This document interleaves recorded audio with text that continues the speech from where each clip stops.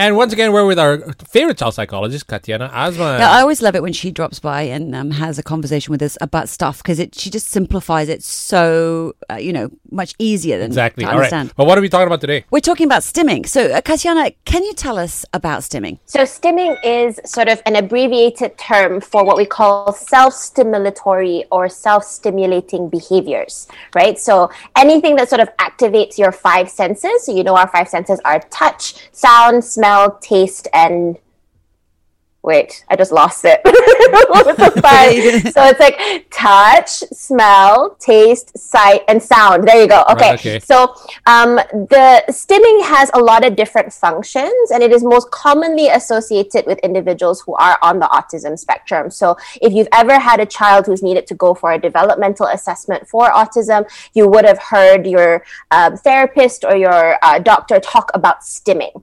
And I think if anyone has tried to Google stimming, the first thing that would come up are articles about autism because it's one of the main criteria that we look for. However, it is a common misconception that it is only a behavior that's specific to kids who are on the autism spectrum. In fact, there's a belief that everybody on earth stims to a certain extent. Okay, so let me just ask you here, could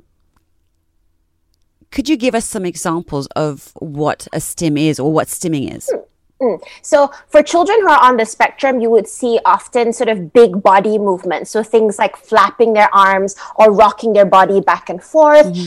But more kind of like day-to-day type stims, which is, like I said, we kind of assume everyone does it. It's something as simple as clicking a pen when you're at work or drumming your fingers on the table.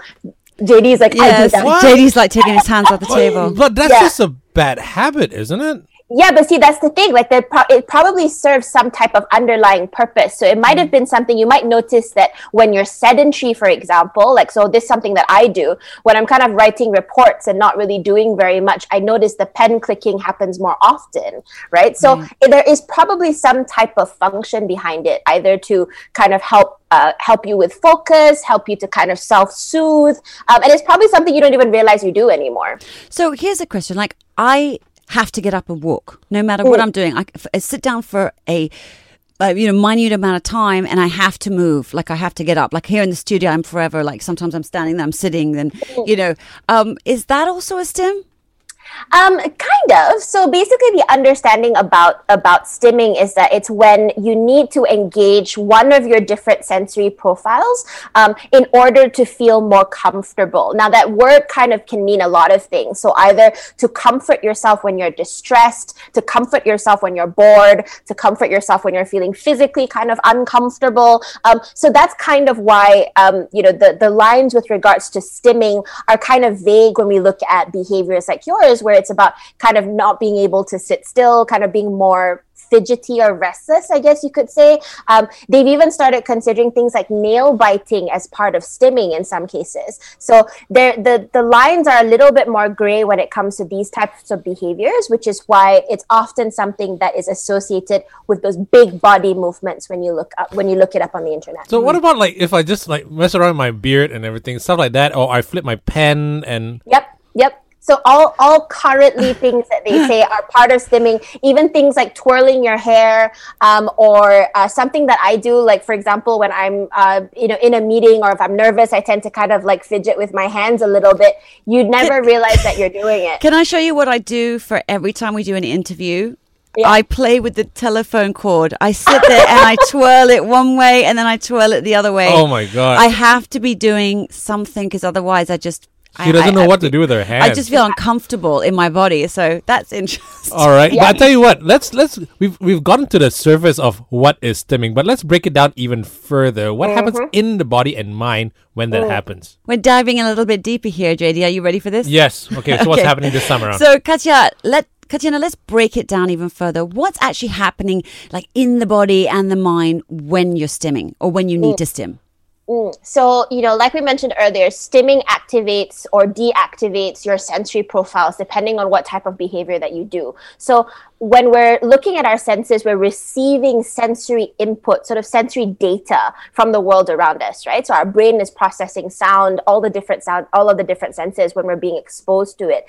And these different sensory stimuli have the capacity to kind of do different things, right? So like JD was mentioning, playing with his beard, right? For example. It's very freaky when he does that, especially when it's someone who's never met him and he sits there and he's like, oh. No, that's the thing I do. I don't even realize I do it, you know? Yes, that's exactly it, right? Most people who stim don't even realize that they're doing it, right? But I'm sure that in JD's brain, there is some type of soothing quality that comes with the tactile data or the tactile stimuli that his fingers are receiving when he's stroking sort of the strands of hair on his face. And that could be kind of his brain kind of self-soothing him when he's a little bit more sort of distressed or when he's a little bit busy. So it has to identify kind of what the functions are kind of vary from person to person. But essentially what's happening in your brain and in your body is your brain is processing the data that your body is receiving through these 5 senses and is going to kind of address whatever issue that's kind of underlying. So whether it's distress or soothing or anything like that. Right. So does it actually create a sort of a state for you to be able to receive more? Like I know with my kiddo and other kiddos as well, fidgeting or whatever they're doing actually allows them to sort of hear and process what the teacher's trying to say, for example. So is it because it sort of wipes out what's going on that's overstimulating them so they can't focus? Like, how does that work? Yes, exactly. So children who have what we call sensory processing difficulties, for example, right, which of that children on the autism spectrum do fall within that category. But it is possible for you to be what we call neurotypical or typical child or a typical individual and have sort of heightened or sort of what we call it hyper or hyposensitivity to sensory stimuli, right? So a child who is, for example, hyposensitized to something is kind of like what happens when you go on a plane and your ears pop.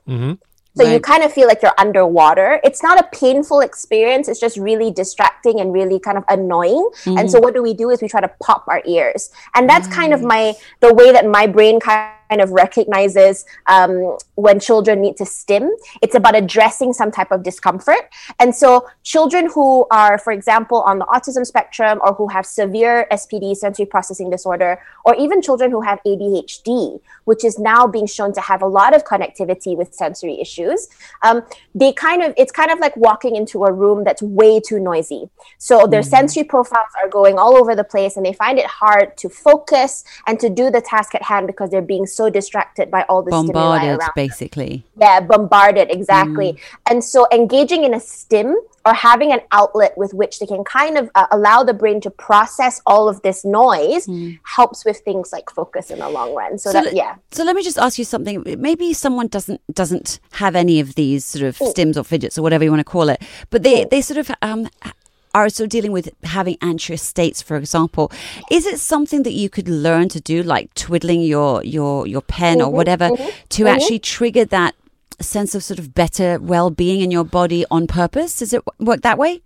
Yes, absolutely. That's why fidget spinners and fidget cubes became such a thing, right? It isn't so much that it's catered towards individuals who do have these type of sort of fidgety behaviors, but it's also very calming, right? I don't have any literature that I was able to find to kind of support this theory, but I wonder if it's also the same with like certain noises, so like ASMR and sort of ambient kind of sounds. Yeah. It is triggering your sound system, your auditory profile, right? So it could be something that has the same function. So there are an infinite amount of stims out there. Everybody has slightly different ones, right? So, but the general consensus is, if it's not something that impacts your functioning, so if JD's beard stroking, which I see him doing a little bit of now, if JD's beard stroking obviously doesn't hurt anyone, right? And it's not to the point where it's, creeping people out so people don't want to socialize with him, for example.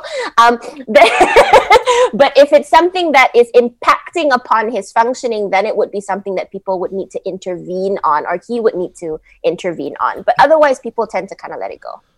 Right. The thing is, though, now, I realize that now that I used to walk around with my little drumstick and everything because I figured out how to move that thing all over the place. Okay. That's actually one of those. But I love the fact that Katyana actually mentioned that it's something that you're overwhelmed sometimes with a lot of things that's coming out outside. But then now the thing is, who stims? We realize that everybody kind of stims at some point, right? But how do you know? Whether or not we're sort of on the spectrum or we're just stimming Exactly. a bit. So I love the fact that like stimming is all inclusive. Everybody we all goes through do it, it, yeah. and I'd love to sort of start categorizing all the different things I do in different areas. It's kind of calming to know that it's not an issue. It's not really a problem, right? Right, until it is a problem. Yeah, so, exactly. Katyana, we've sort of talked about the fact that stimming is something more usually connected with autism or the spectrum, but everybody kind of does it to some degree or can do it. Can we talk about sort of the line of knowing whether or not perhaps our stimming is showing us that we are on the spectrum, perhaps, and want to sort of investigate that further, and when it's not, and even the emotions that go around? You see, the thing about sort of stimming and sensory behaviors in general, it's a really, really new type of understanding, right? Definitely newer than even our understanding of autism. And so, up to probably about 20 years ago, and I could be getting the timing wrong, but a while ago, people were diagnosing children as being on the spectrum just strictly because they had sensory issues without having all the other symptoms. And so it's only recently that we've begun to acknowledge that, you can have, sensory issues, or what I mentioned earlier, sensory processing difficulties, without even being on the spectrum, and have it occur as a almost like a standalone, right? And so whenever an individual comes to me worried that they might be on the spectrum, the first thing that I do mention is that autism is a developmental condition. So it is something that would have needed to have existed from birth. Right. So you wouldn't have an adult, in his 20s or 30s or 40s showing up and saying, I've suddenly I've suddenly become, suddenly developed it. No such thing. The other thing also is I tell people, it's actually really hard to meet the criteria for autism, and I've actually had people say to me like, I don't want to bring my child in to see you because I'm sure that you're going to find something. And I often say like, no, that's not really the case. It's actually really difficult to meet the criteria. So there are two I call them umbrella categories of symptoms that we would need to look for. The first is what we call social reciprocal communication issues. So this is where we would see possibly a delay in speech development. We'd have, and even if they are verbal, they'd have difficulty sort of conducting themselves in a social setting. So not really understanding social cues, not being able to identify emotion in another person. So we'd be seeing this difficulty with having two-way interactions and communications with people, well beyond sort of what is age appropriate. So I'm not expecting a 2-year-old to be very talkative or very social. But if you are, for example, 5 or 6, and you're not able to identify that, anger in one person, or not really knowing how to initiate play in another child, that will be something that's atypical. So that's one umbrella, and there's about 6 or 7 different symptoms that we check off on that side. And then we have the second umbrella, which is what we call rigid and repetitive behaviors. And that's where stimming falls under that. So you'll see kind of things like flapping and spinning and all of that stuff. But in addition, these children would be very rigid, meaning they kind of need things to go their way or the highway. So they have these routines and these schedules or these schemas in their head that we're often not privy to. And if you violate them, so if there's a change in routine, they can't cope with that very well. Okay. So, and so these are just some of the things that we look for. So it's actually really difficult to meet the criteria. I believe there's about like 15 different symptom points in the DSM that we go through.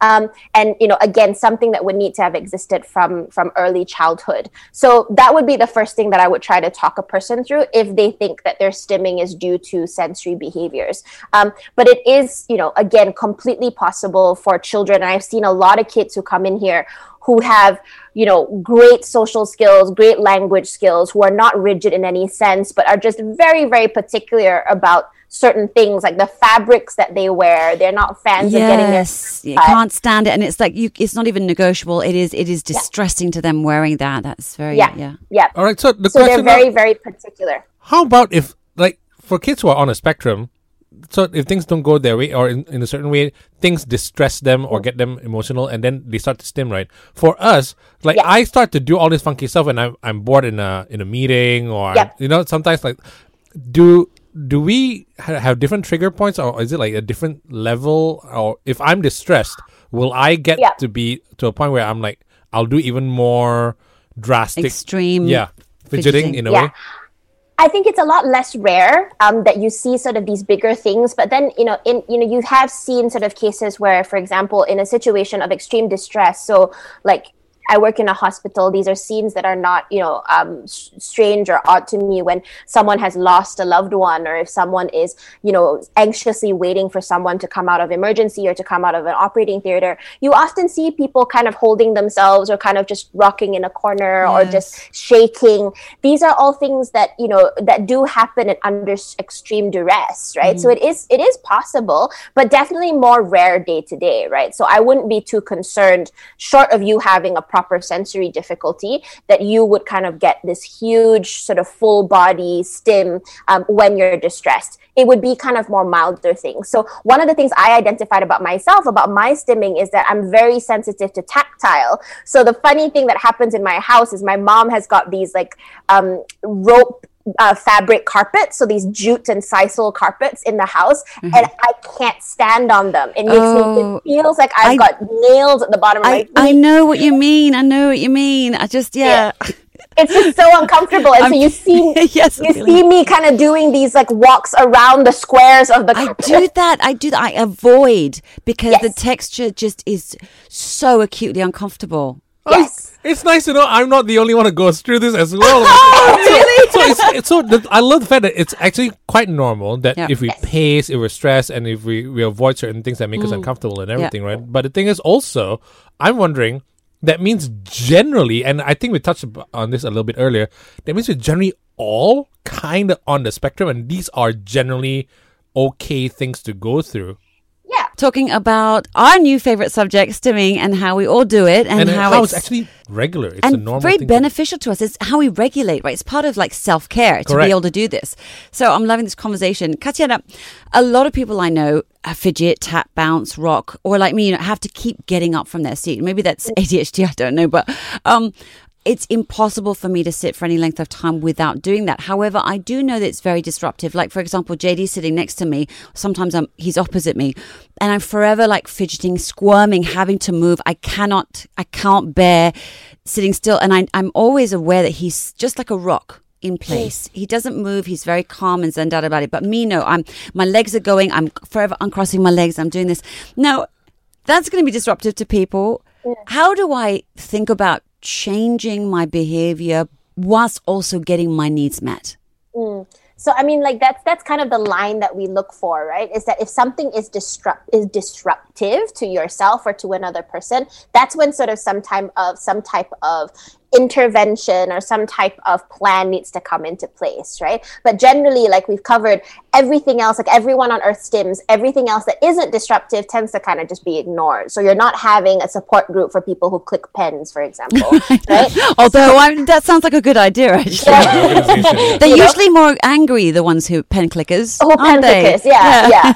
So, you don't see like a support groups of that. But I think, what I would say is there are a couple of things that you could do. I mean, in the milder form, there are sort of strategies that you can employ for yourself, and that might include doing a little bit of an experimentation with yourself when you're at home to kind of figure out what are some suitable substitutes for getting up and moving around that help you do feel equally as relieved or equally as comforted without having to get up and move around.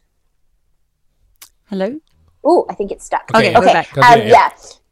So one of the things that you could do is do a little bit of research or experimentation at home, if you will, and trying to identify what are some suitable substitutes that you could actually call upon that help you feel even just sort of slightly similar to the type of relief that you get from getting up and moving around, right? So what it might be is, for example, just shifting your position. You might look at maybe having a different chair if that's kind of the problem, right? So there isn't sort of a one size fits all, because like we covered earlier, everybody's doing it for different reasons. So for you, it might be just feeling really achy and uncomfortable in your chair. So first, I feel like I'm crawling out of my skin. So what I've found actually, as you're talking, it's making sense. I feel like I tend to stand a lot more. And that's helping me. So I'm not sitting down and having to move, but I'm standing, which means that I can gently flex my muscles without being so disruptive. Yes. And I think, that's probably part of the reason why standing tables were created, right? Because there are people and they feel a lot better with focus when they're able to stand and move around versus when they're sitting, they tend to find it difficult. So you see, there are all these little things that have been integrated into our daily lives that we probably don't even realize are triggered by stimming. But, when we look at any type of stimming behavior, the first thing we look at is whether there's a suitable substitute, right? So, for example, what you're doing, if it isn't being disruptive to everyone else, then have at it. But if it is for you, then find certain ways that you can substitute. So maybe not kind of place yourself in a seated position. If you know you're going to be sitting down for a long meeting or a long conversation, kind of park yourself by the wall, sort of standing, if that would help, or kind of try out different sort of subtle shifts in your seating position at home and see if that helps with relief. So that can be something that you can do. So that's kind of with that example. But sort of the main ones that we usually try to intervene on are stims that could potentially hurt you. So like with kids who are head banging or spinning in circles or doing things like that where they could potentially get hurt. Usually the suggestion is to try to move them away from the source of that potential harm, to try to distract them. So if you have a child who is, for example, flapping, then what you want to do is just without judgment, without prosecution, very comfortably just kind of like pull their arms down to their side, distract them with a different task, and just keep doing it. It's all about repetition, so that the brain kind of knows like, oh, okay, I got to be more aware of the fact that I'm doing this action, right? So that's kind of in its sort of more milder self-management form. But it is in its extreme form. So say you've got a stim that is really, really disruptive, that's really out of control. There are specialists who specialize in sensory integration therapy, or SI as we call it, who are able to give you step-by-step daily support. So that's what I normally do for kids who have very, very challenging stims. I was going to ask about that. So it's all well and good for me as an adult woman being able to communicate this, but when you're sort of trying to help a child that you know are in the family, they may not know exactly what need is being met, right? So for them to communicate, like how would you suggest we kind of help the kid and then sort of also advocate for them and make the decision, okay, I'm not going to be able to help with this. I now need to go see somebody like you. Yeah. So, I mean, with stimming, there's a lot of different functions, especially if you're dealing with a younger child or a child that has an underlying developmental issue. So for us, we talked about how it's relieving some type of discomfort or helping us with boredom and kind of calming us down. But with children who are younger, children who are on, the autism spectrum, for example, it could have a higher meaning. So for example, it could also be how they're expressing themselves due to a lack of language development, right? So they're stimming to express anger, frustration, fear, all of those things, right? And again, because they don't have the language, we're kind of in a position where we have to anticipate those needs for them. So if you are a parent and you have a child who is stimming and you're not yet sure if he or she's on the spectrum or if this is just a sensory issue or a behavioral issue, the first thing that I tell them to do is to monitor the function of that behavior, right? So identify what was kind of happening just prior or during your child's stim. So would it be something that's associated with a behavior, like he or she is unhappy that you've told them no, or they're not getting their way, or is it that they're doing it while they're just sedentary watching TV, or are they doing it because they're afraid of something, or just overtired? Or overtired. And I think that's actually a really good one. Like a lot of kids do that when they're overtired, right? So they tend to play up when they're sleepy. So there are things where I tell parents, take the time to watch your child. And a lot of parents who come to see me, I send them home with that task of monitoring their child very closely for about 2 weeks or more and tracking down when the stims happen. So this will allow us to identify if there's a pattern or some type of function to the stim. And so say you realize like, oh my gosh, my child...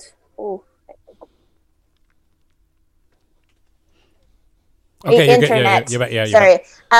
So say, for example, you come back and you realize that your child is very often doing these things as a response to being told no or being angry, then that is something that we can assume is part of their communication. So we can help our child kind of understand that, right? So that's kind of what is really important, determining the function of the stim. So you started out this when we're talking about disrupting others. Big question. Does cracking your knuckles count as a stim? Oh, I mean, I haven't seen knuckle cracking on the list, but I'm sure in some way. It's very Asian, though, isn't it? I'm sorry. But I think in some way it might be some type of a stim, right? Because I know it bothers a lot of other people. So I'm sorry when I do that, okay? But the thing is also, stimming, kids being on the spectrum, telling other people about it. How do you do that? How do you explain stimming?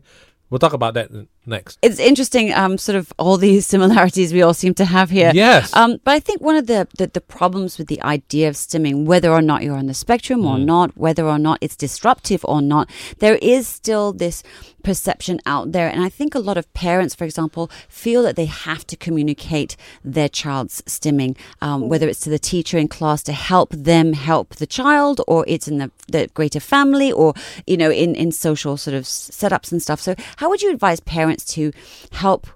So how would you advise parents to handle the communication about their children's STEM? It's a very tricky one, right? I feel so much for parents who you see sort of in public, like in malls and stuff like that, with a child who's clearly having a stimming episode. And, you know, the public doesn't really know very much about it. And often they get met with very sort of loud, very angry glares, or some people will come up to you. And it's a very sort of, you know, difficult moment, right? And you're being a bad parent, basically. Yeah. I've even had to even educate my own family, who's seen, you know, kids having a huge meltdown, you know, obviously a sensory meltdown in a crowded mall. And I've had, you know, parents make a comment, and I'll just be like, no, that's not a child misbehaving, right? Yeah. So I think that one part of it is that we do need to be more aware of what this is, and being a lot kinder to each other. But if you have a child who has a STIM, I always tell parents, you're not really required to advertise it to everyone, right? But definitely need to communicate it with your teachers if it's something that, you know, your teacher needs to be in a supportive role for. But the way that I kind of explain stimming to kids is or to other people, is I say that, you know, it's kind of very similar to you know, needing to crack your knuckles, or needing to kind of do something that makes you feel more comfortable.